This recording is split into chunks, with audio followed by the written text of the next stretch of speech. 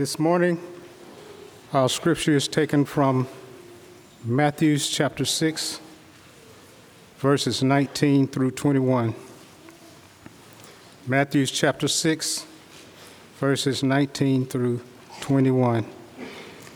In the Red Pew Bible, it's page number 811. Do not lay up for yourselves treasures on earth, where moth and rust destroy, and where thieves break in and steal. But lay up for yourselves treasures in heaven, where neither moth nor rust destroys, and where thieves do not break in and steal. For where your treasure is, there your heart will be also.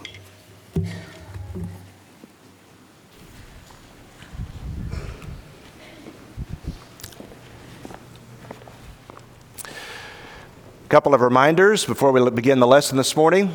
We're going to, this evening, as we talked about last week, we're going to begin Kids Sing, and that is at the first 10 minutes or so of our worship service this evening. All the young people that are in the auditorium, this does not apply to those who are involved with Bible Hour. Let me clarify that, because there have been questions about that. I said it last week. Did you not listen? Anyway. Does not apply to those involved with Bible Hour, but everybody else, all young people, ages 12th grade and down, right here, this little section, you guys are already in the perfect place. And we're going to be singing some songs that are scriptural, that are helpful for our memory work, and this is for everybody, okay? Let me emphasize that too. Listen, adults, this is not time for us to have 10 more minutes of fellowship in the foyer, okay? Adults, we want you in here so that as we sing these songs, we're singing the books of the Bible, we're singing about the apostles, we're singing about some scriptures and things like that. And so this is for the whole congregation. It's a way to learn God's Word better and to do it together as a congregation. So Jordan's going to begin that this evening, 5 o'clock. And if you're a young person, then be right down here, and we'll be doing that this evening. Secondly, just take a moment, do me a favor, just take a moment and kind of in your mind's eye, think about someone that you know needs to be here, but just isn't. And I suspect all of us know somebody like that. Think of somebody that you know that really should be attending services, and they just aren't. And in the next week, this week coming up, make it a point to reach out to them and to tell them, we love you, we miss you. We hope to see you back. This is a great time of the year to do just that because people are thinking about resolutions, they're thinking about the new year, and what better time to re-engage with the people of God than right now. So this week, if you don't mind, just take some time to talk to someone that you know should and needs to be here, and they're just not. All right, one last thing. We're beginning a sermon series on Sunday mornings starting today. The series is entitled, What Jesus Said About. And the topics are going to be money, obviously, things like the kingdom, marriage. What did Jesus say about forgiveness? What did he say about doing good? What did Jesus say about his own death? Those are some lessons that are upcoming on Sunday mornings. It's really important because we claim to follow Jesus to think about what he said about all these things. With all that in mind, open your Bibles this morning to Matthew chapter 6.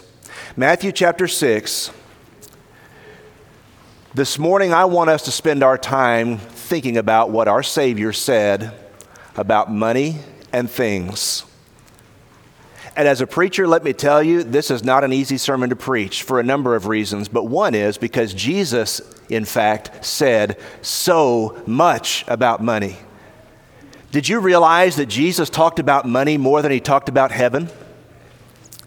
Did you realize that Jesus said more about money than he ever said about hell? Do you realize that out of more or less 39 parables, depending on how you count them, 11 of them are almost exclusively about how we handle our money? Jesus talked about money all the time. And if I could distill what he had to say about money down to just one word, I would say warning. When Jesus talked about money and things and stuff and possessions, he warned us about those things. Almost exclusively. Not that possessions in and of themselves or money in and of itself is bad or wrong, but listen to the Savior's words because they are words of warning. And what the warning has to do with, brothers and sisters and friends, is this. Money can capture your heart. And it can do it just so easily and so subtly that you become dominated, you become enslaved to a love of things and a love of money, and you may not even realize it about yourself. And if you look at your life and you say, well, that's never been me, you're probably lying to yourself. When Jesus talked about money, he said, beware, take heed concerning covetousness. For a man's life does not consist in the abundance of the things he possesses. Luke 12 and verse 15. Your life has nothing to do with what you own. And to love the things and to love the stuff and to love the money is to get it all wrong. Jesus says in Mark 4:19, that the good soil did well for a while, but the cares of this world and the deceitfulness of riches. Think about that expression. Money, it's deceitful. It's not evil in and of itself, but it's deceitful. And the promises that it seems to make, they will lead us astray. And he goes on to say there in Mark 4:19, the deceitfulness of riches can choke God's word and cause us to become unfruitful. When we allow our hearts and our minds and our lives to be captured by a love of money, a love of things, we will become, Jesus says, unfruitful soil. When Jesus talked about money, he put it in this perspective. What will it profit a man if he gains the whole world and loses his soul? He talked about durability. The money and the stuff that we work so hard to have and to own and to possess, Jesus says all that stuff is going to burn up one day. Why are you putting so much trust and hope and work into that and ignoring your eternal soul that you're going to have forever?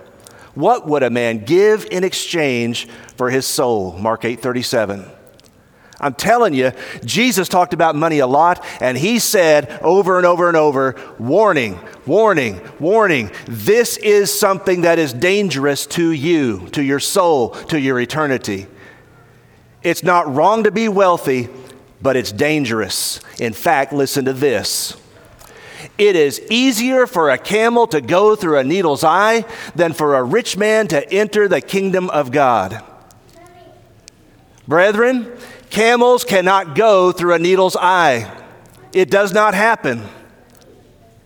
He's saying when someone loves money, when someone loves things, when that's what we're all about, and that's where our treasure is, we cannot have the kingdom. That's what he's saying. And there are all these warnings, and these are familiar passages to many of us, but when was the last time you sat and thought about what Jesus says and asked, Master, is it I? Am I the one you're talking about here?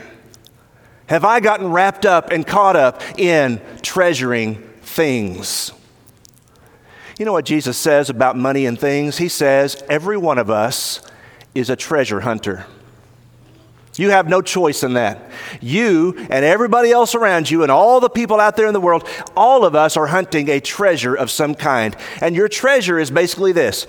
Your treasure is whatever you say in your heart of hearts. If I have that, I'll have everything. If I can just have that, money, wealth, possessions, esteem, status, reputation, whatever it is, if I could have that, someone to love me, if I could just have that, then I'd have everything. I would be content. I would be complete.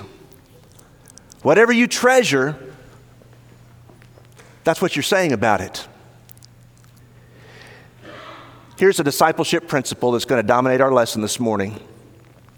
When it comes to what we treasure, Jesus says you're a treasure hunter, and if you're going to be my disciple, it's as simple as this. Watch carefully. Our treasure ought to be Jesus. Your life should look like Jesus is your treasure. If I could sum up everything Jesus said about money and things and possessions, that's the statement I would make. What do you want me to do, Lord? What is it that you would have me to do concerning my finances and concerning my possessions? Jesus would say to you and to me and to everybody else, he'd say, your life needs to look like, I'm the treasure you're seeking. Well, however that looks in your life, however that looks in your experience, however that looks with you and your family, that's what your life should look like. Your life should look like Jesus is your treasure. I'm not after money. I'm not after things. Those things are just secondary. Jesus is my treasure. He's the one that I'm trying to advertise. He's the one that I'm trying to lift up in my life. He's the one that I want people to see. I don't want them to see what I wear and what I drive and how I dress. I don't want them to see those things. I want them to see Him.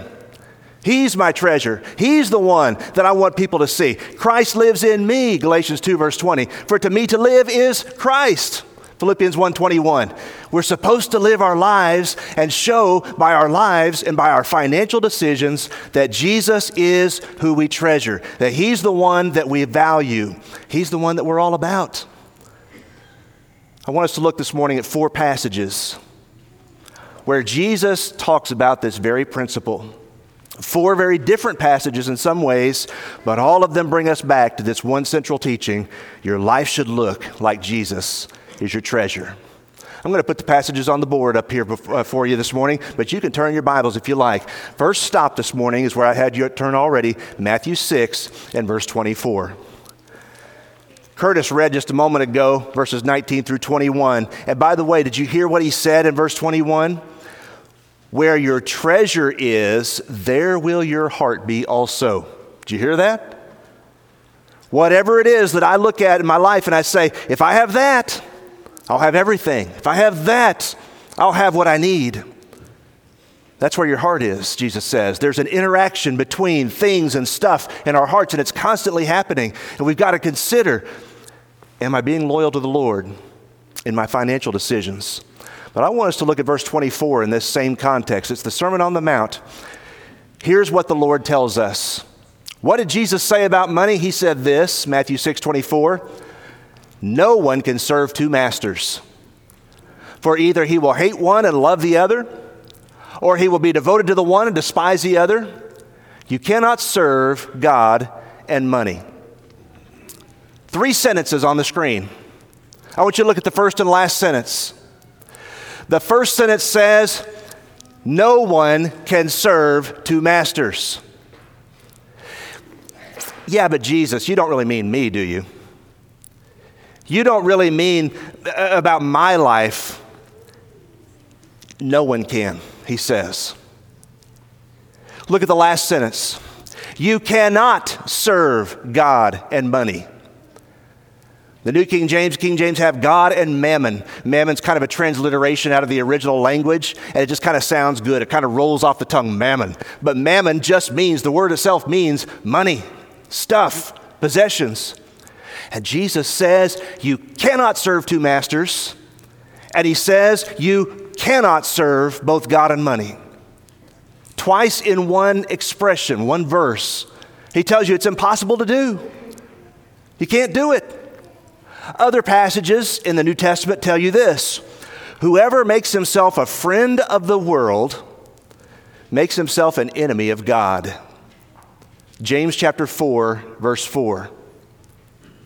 Other passages in the New Testament tell us, do not love the world. Do not love the things in the world. If anyone loves the world, the love of the Father is not in him. You cannot serve God and money. 1 John 2, verse 15. But Jesus. Surely that's true for most people, but that's not true for me. I mean, I can want stuff and I can want to be rich, can't I? You can't. The Bible is saying that we must view possessions, we must view property, we must view money in a God-honoring way so that our lives end up looking as if Jesus is the one we're all about. He's our treasure. Think about it.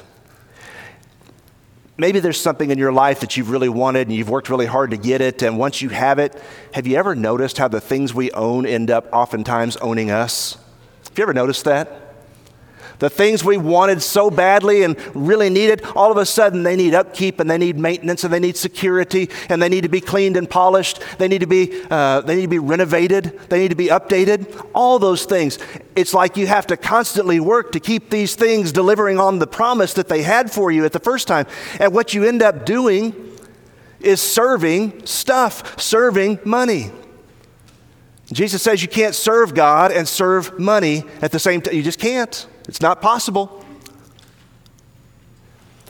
I know a lot of Christians in the time I've been preaching God's word who have really wanted to do some things in the Lord's service, but they couldn't. And you know why? Because of financial decisions that they had made in their past that continued into their present. And when it came down to it, there was a ministry, there was an opportunity, there was something that they really were zealous and anxious and eager to be a part of, and they just could not do it because they couldn't make the numbers work. They couldn't do it financially. Jesus says, be careful, warning, your life should look like you have left all to follow me, because no one can serve two masters. Second passage to think about this morning. Mark 10, verses 21 and 22. There was a young man who was wealthy. He had his youth. He was a ruler, the Bible tells us. He had power, a lot going for him. And he came to Jesus on one occasion and he said, "Good teacher, what must I do to inherit eternal life?" And Jesus had a conversation with this young man who was wealthy about ethics, about morality, about God's commandments. He said, "You know the commandments, do not commit adultery, do not steal," those kinds of things. The young man said, "All these things I have kept from my youth." Morally, he was upright. He's the kind of person you want living next door to you. He's the kind of person that you want to marry your daughter. That's the kind of man that you're looking for. And then Jesus does this. In verse 21 of Mark chapter 10, Jesus looks at him, and the Bible tells us he loved him. And Jesus can look into your heart just as quickly as he can look into this man's. And Jesus said, "One thing you lack." Listen to what the Lord told him. "Go, sell everything you have and give to the poor, and come follow me." And then look at verse 22, the reaction. Disheartened by the saying, the young man went away sorrowful, for he had great possessions. When people encounter Jesus, two things happen. In the first place, they find out that what Jesus demands is far more than what they ever imagined.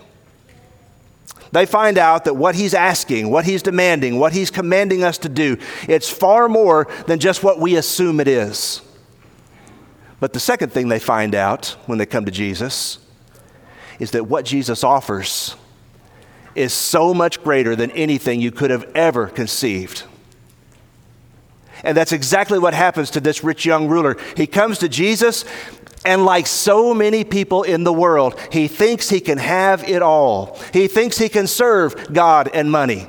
And so salvation and eternal life, those are a trophy to be gotten. And he's a moral man. He loves the Lord, it seems.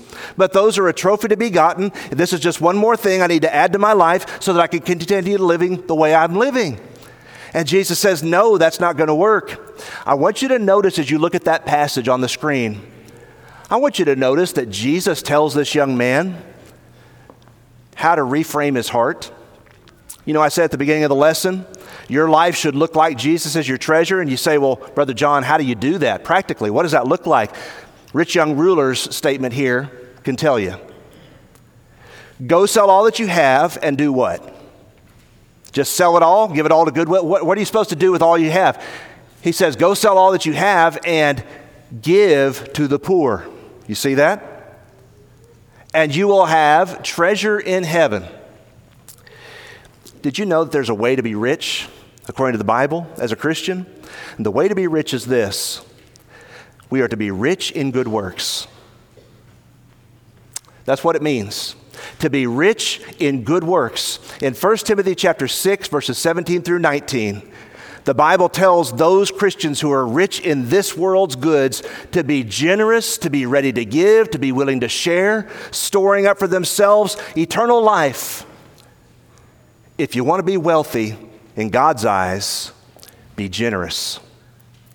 And not just, I've got this left over and I can spare this and I won't even miss it kind of generous. I'm talking about sacrificially generous. Sacrificially generous. Jesus says you want to get your head on straight, you want to get your heart in the right place. And by the way, so much potential with the rich young ruler. I'm so glad Jesus wasn't covetous. Because Jesus could have looked at this young man and this guy could maybe bankroll Jesus' entire ministry. For the rest of his time, this man single-handedly has enough money to be able to pay for everything that Jesus needs. Did you know that Jesus took contributions from people? Read Luke chapter 8, verses 1 through 3 sometime for homework. There were ladies that contributed, and Judas is the one that had the money purse, remember? In John chapter 12, and sometimes they would take money out of that treasury and they would give it to the poor. Jesus displayed these very values. But he didn't look at this young man and say, well, he's got a lot of money and I better be careful how I answer him because I want him to be one of my disciples. Jesus told him, the thing that you need is to get the throne right in your heart. Get money and things and possessions off the throne and put God on the throne. Now, most of us, we read this passage and we've been doing it for years and we say, well, you know, there are other New Testament Christians that we read of that had money and things and God never told them to give it all away. True statement. And therefore we go, I sure am glad I'm not the rich young ruler. Yay me, I'm not in this man's position. Thought experiment. And I'm as serious as I can be. Every one of us ought to, in the quiet devotional times of our lives, ask ourselves and ask the Lord this question. Lord, if you demanded that of me, would I do it? If God came to you and said directly, I want you to sell everything, sell your house, sell your car, sell all of it, and I want you to give it to the poor because you're going to have treasure in heaven, that's where our treasure is, come follow me, would you do it? And if you're sitting there thinking, I just can't conceive of doing something like that, that just seems reckless, that just seems foolish, there's something very serious that we need to examine about our hearts. By the way, Jesus wasn't trying to impoverish this man. He wasn't making him poor. He was making him richer than he'd ever been in ways that he had never conceived. Passage number 3, Luke 12, verses 19 through 21. Someone interrupted Jesus while he was teaching about another subject and said, Teacher, tell my brother to divide the inheritance with me. Can I just say, as a side note, this will not add anything to the cost of the sermon, I've seen some pretty ugly things over the years happen at funerals regarding families and regarding estates. I want to tell you something. When those things happen, as Christians, listen to me, Christians, we better make sure that the way we respond and the way that we handle those kinds of situations displays that our treasure is Christ. He's the one that we're all about. He's the one that we want people to see. Because there are a lot of people that get really ugly when a loved one dies. And that's what happens to Jesus on this occasion. This man comes and my brother's not sharing the inheritance. And Jesus is the one that begins this parable about a man who has a lot of wealth. He's got crops and they are abundant crops. And he looks around and he says, I don't have enough room to store my crops. You know what I need to do? I need to build some barns so that I have room to store all the stuff I've got. I'm going to have to move up. I'm going to have to move to a bigger house where I've got more closet space, where I've got more room to store my stuff. That's what this man says. And I will say at the end of this, verse 19, to my soul, he's talking to himself, this man, soul, you have ample goods laid up for many years. Relax, eat, drink, and be merry. Let's stop right there. there is something about having possessions, and Jesus indicates it here. We tend to want possessions for two reasons. We want possessions for status, and we want possessions for security and comfort. We tend to want possessions for status, and we tend to want them for security and comfort. And when we finally get wealth, if we do, one of the temptations that we have is to build symbols, or better said, to buy symbols. I want you to think about it. There is an entire industry out there, whether you're talking about cars, whether you're talking about watches, whether you're talking about what neighborhood you live in, there's an entire industry out there that says to you, almost literally these words, you've earned it. If you've earned it, you ought to have this. It's a symbol of being wealthy. It's a symbol that you have stuff. And the man, he's finally got stuff. And so he's building all these barns. And as he looks out across his pasture and he sees all the barns, those barns are symbols to him. Look, I've got wealth. I've got security. That's what he wanted. It wasn't about status for him. It was about security. But it could be easily just the other. Look, I've got what I've wanted. I've got what I've been longing for. And I can now eat, drink, and be merry. When we buy things, when we think about what we're trying to earn money for and what purchases we're trying to make, I want us to ask this question. Does this somehow show that Jesus is my treasure?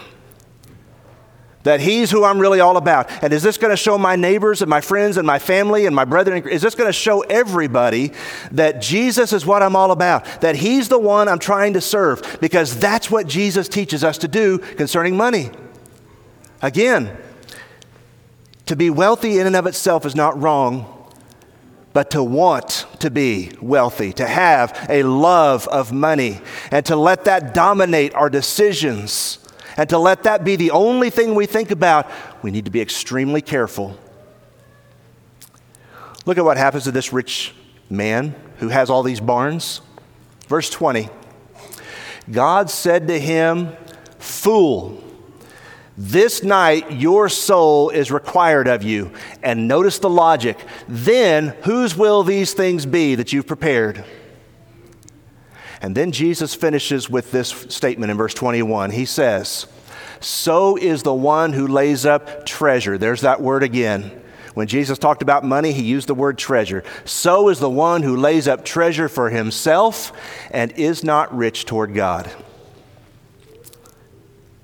We need to think about how we make decisions financially. When I read the Bible and when I read the words of Jesus, here's what I get the impression that the Lord wants from us. The Lord wants from us to see the money and the possessions that he gives us, listen, as a stewardship.